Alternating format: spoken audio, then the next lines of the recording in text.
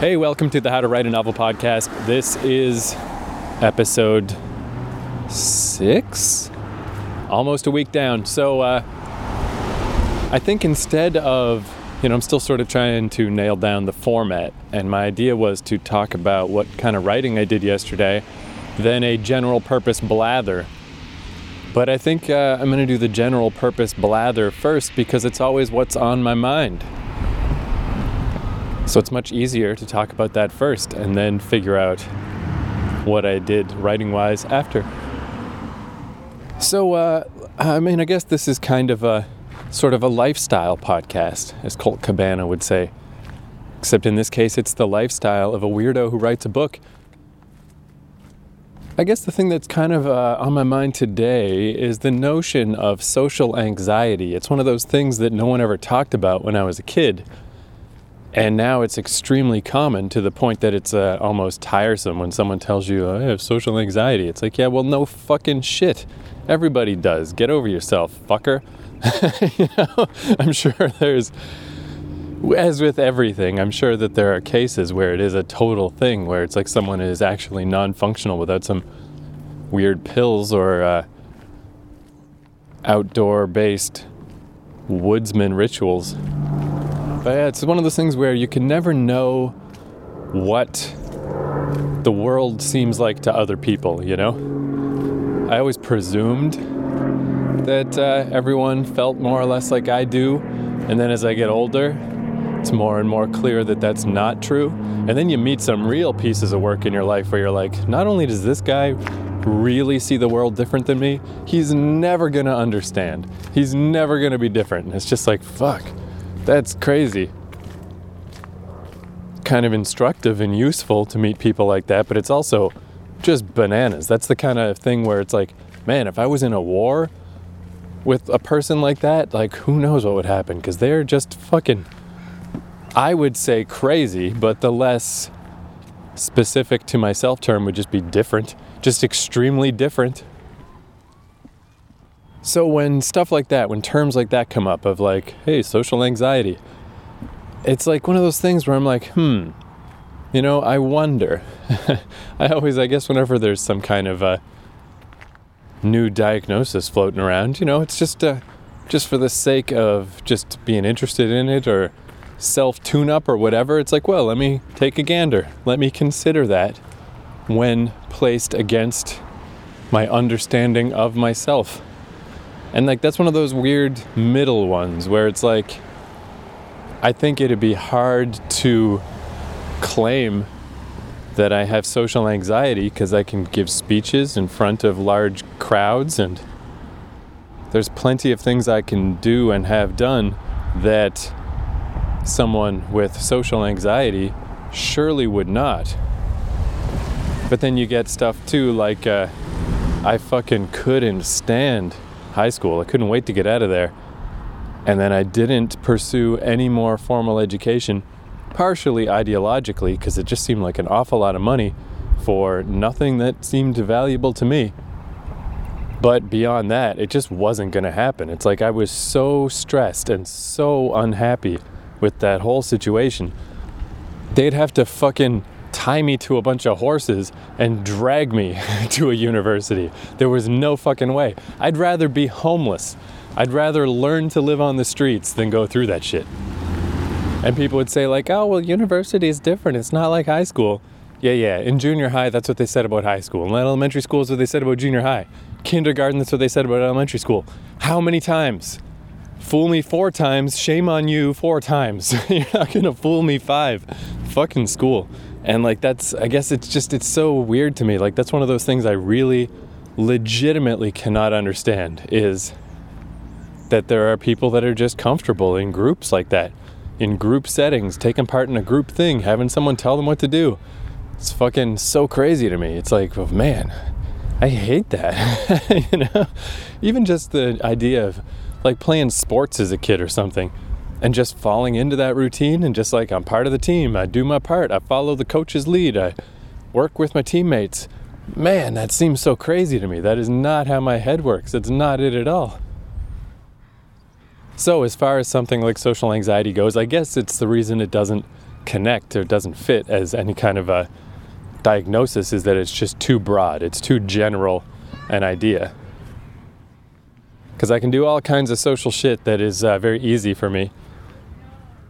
I can get along with people easy, very easy. If I just meet somebody, no problem. But on the long term, I can't get along with them at all. That's impossible. You know? So who knows? But the reason I bring all this up is I just went to get a haircut today. Just a simple little thing, but man, it is such a struggle for me to go to a barber shop.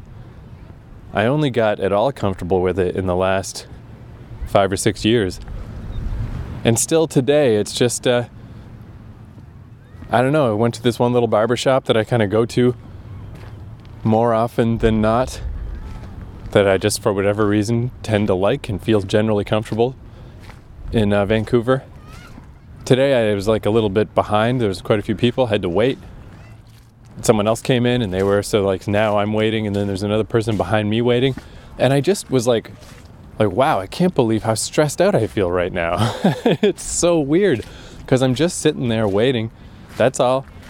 Found a little book on screenwriting in their shelf and just was browsing through it. And I don't know, it's just kind of like unexpected and inexplicable, but I was like, the shallow breathing, super tense. I'm like, I just want to get out of here. I don't want to be here right now. And I had to like remind myself to just take big breaths, big slow breaths. And that just calmed me down. That's the best thing I find about feeling anxious, or sometimes if I'm walking around and I just like woke up on the wrong side of the bed and I'm feeling kind of grumpy, is I use that as like a little reminder to just take deep breaths. It's amazing how effective it is. If you just like really focus on taking like 10 big slow breaths, as big as you can, and you realize that you've been breathing so shallowly, you've been breathing at like a quarter or an eighth capacity of what can fit in your lungs, and just breathe, just breathe, big. By like the third one, you just feel way better, and it's just like, it's almost good to feel uncomfortable just as a reminder to do that. And then once it was my time to get on the barber chair, then I just, made some jokes with the barber lady and everything was fine. I just felt fine. I don't know, yeah, it's just weird. Just weird. Weirdly unpredictable, I guess, is maybe that's my biggest problem, is that I just don't really know what's going to be easy and what's going to be tough, and it hits so unexpectedly and so suddenly. It's weird. Probably handy for writing though, all these things, all these different experiences. I do think I'm a little more torqued up than most people. It does seem like things tend to stick with me a little more. My feelings tend to stay with me, both good and bad, and I do think it makes it maybe a little harder to navigate the world and to live a normal life, but very handy for writing when you can just like draw upon memories of how things felt, because they felt very strong and very clear and they're very easy to recall. Again, who knows? You can never know how things actually are for other people. But that seems handy to me. Alright, that's enough rambling about nothing. These episodes keep tending toward longness. So, yesterday, the task I had set for myself is because I had finished a chapter of my book and I didn't have any clear sense of where the next chapter should go. I have long-term goals and all I know is I'm not ready to get there yet. So I just went through my notes. I've got my like 250-ish little notes that are split into a few different subcategories. And I just looked through them and it was great. I came up with a ton of stuff that I don't even remember having written, or just stuff I totally forgot about. In this case, I saw a thing about what if this story takes place on an alien space station. So what if our main character is walking around and finds like a weird little, like a market type thing that she's never seen before. Because you see all those like markets that just pop up like they're only there for the weekend, or they're only there on a Sunday and then they're just gone. And she doesn't know how their calendar works or what day it even is ever. So this thing is just there, and it might be gone tomorrow, but it's like, oh, this is a weird little thing, that's cool. So I was like, all right, let's grab that idea, I like that. And then there's the idea that the other creatures like her, of her species. There's like 5 of them on the station. And they're all war orphans, and they don't want to talk to each other because they don't want to have to discuss their situation. You know, they can just continue to evade it and sort of not think about it as long as they don't talk to each other. So I was thinking, okay, she could come across this this little market, and maybe she could see one of her own species, but he doesn't notice her. And she's just kind of hiding a little, like she wants to observe him. She just wants to watch him and just see what he's doing on this station, how he's acting, how he is taking to this place.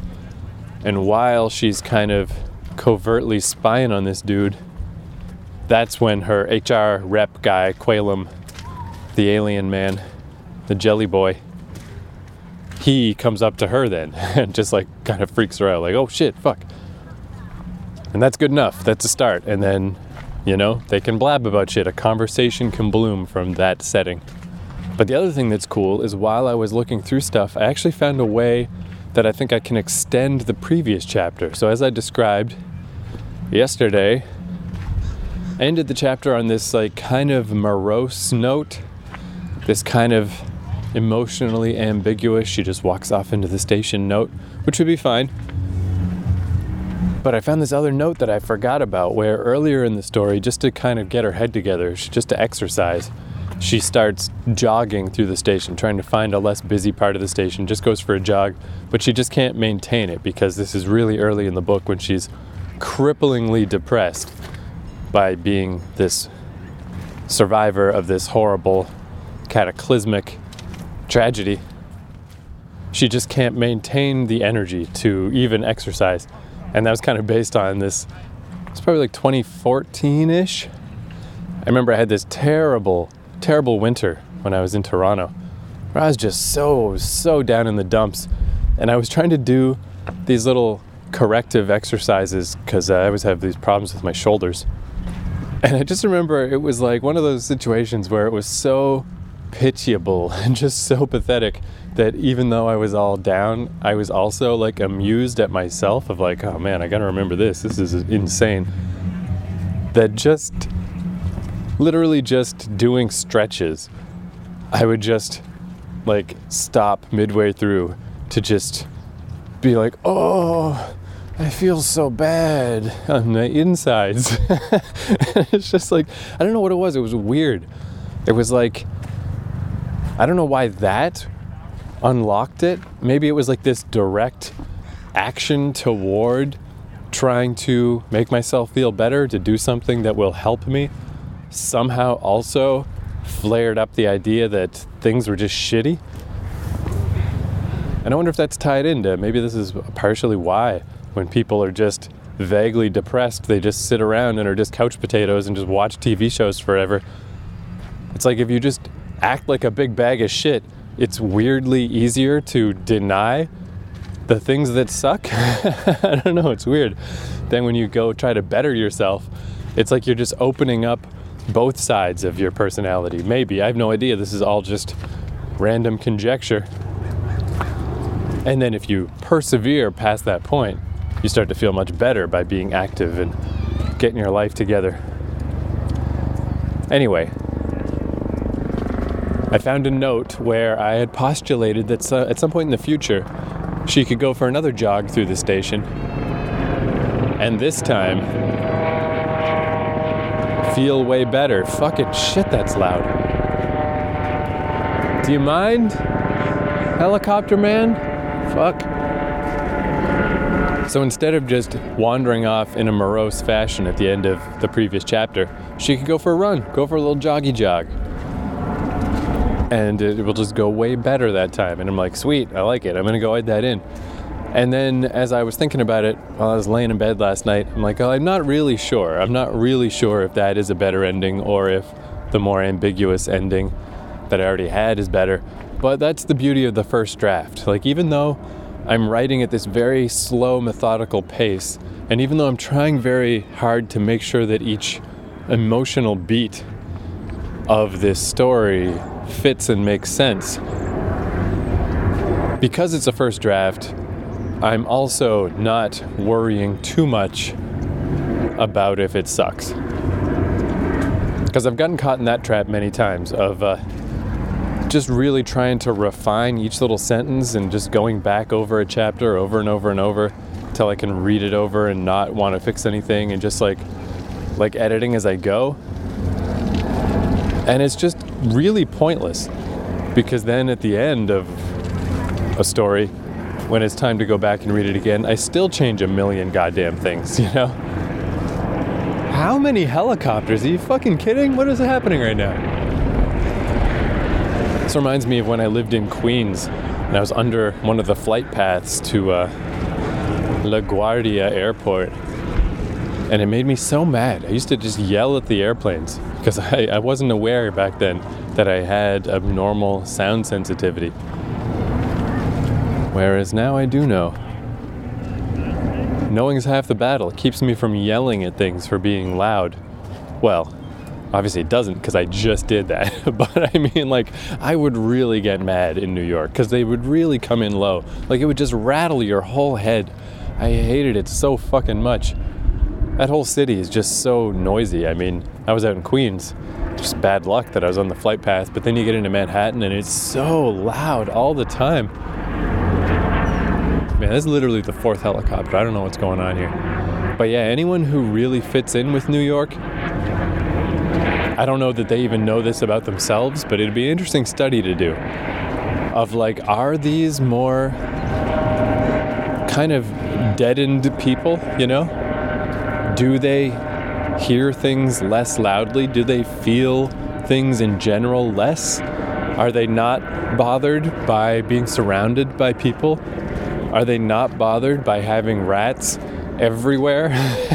Are they not bothered by filth? Like, seems like they're not, because like it's the only way I can understand. My little sensitive namby-pamby soul hated New York City. I fucking hated it. But again, I mean, I'll take that over whatever they got. I'm much happier to be a sensitive soul, a fancy artistic poet who can't stand the big burly city. That's fine. I'm much happier to be that person. But yeah, it's just interesting what that says about them. What kind of ogres are you people? Just trudging around. Do they even have like ear canals that go to the brain, or do they just have little reptile-like indentations? You know, if you really look close. Maybe that lizard theory is true and they all live in New York. I don't even know what I'm talking about right now.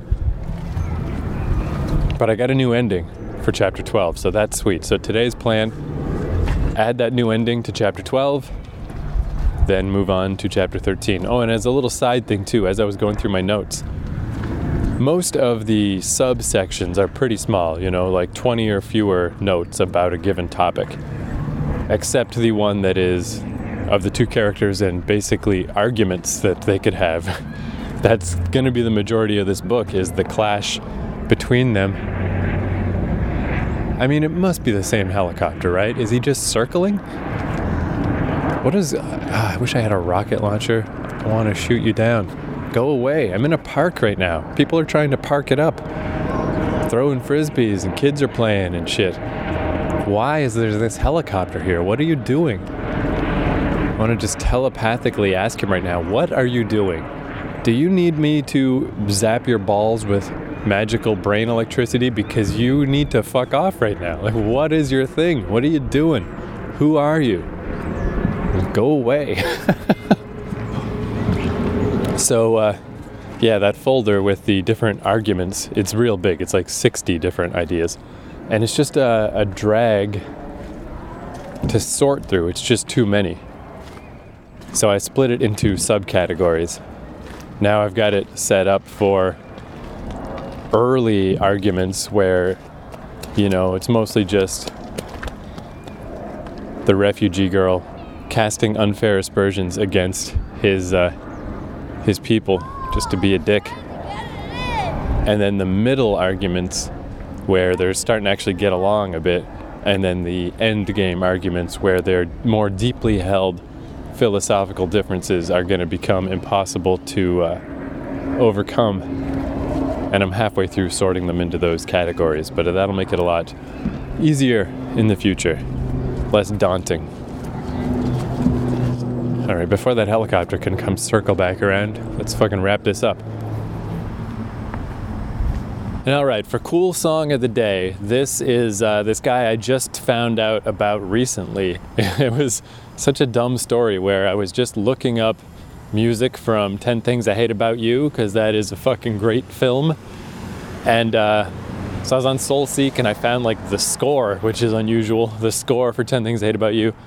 But along with it, I found this guy, Jamie Lenman, because he has a song called All the Things You Hate About Me, I Hate Too, or something like that, which is also cool. I'll play that later. But yeah, I found this guy by complete accident, and he has some great shit. So this song is called Heartbeat. And it's just about the weirdness of he's some guy from fucking England. Who knows who is listening to this song? Fucking oceans apart, worlds apart, probably will never meet. But through this little headphone that's in your ear, like he's right there, he's communicating with you, he's talking to you. And it's just so cool, because I mean, that is this whole fucking weird modern world we're in now. I mean, I don't know who's gonna listen to this. Maybe it'll just scatter to the wind, but maybe 50 years after I'm dead, someone will be listening to this. You know, it's a crazy idea. It's just so cool to be, even though we're fully, just completely removed from one another, there's still this communication, and it is like the most intimate communication imaginable, right in your ear, you know? I just love it. It's such a cool song. So this is Heartbeat by Jamie Lenman, and I will talk to you tomorrow.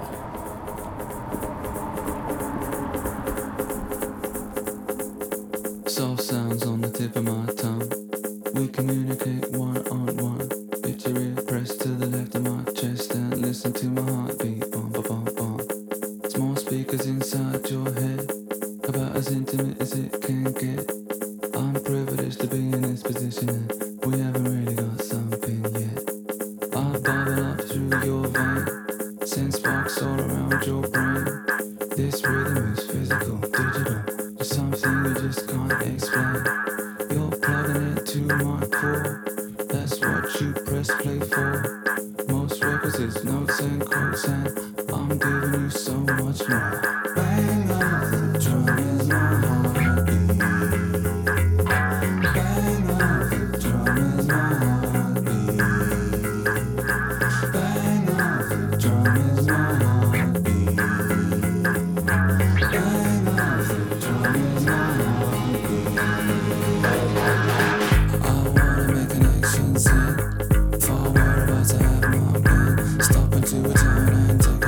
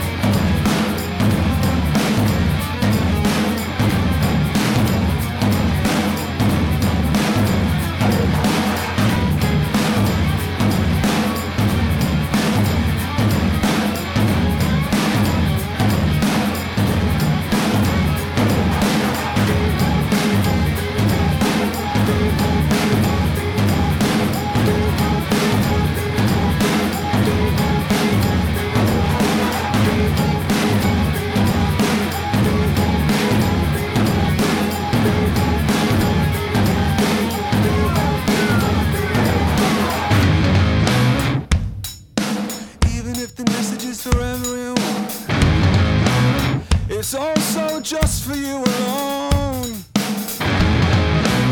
We're separate times and places, worlds apart.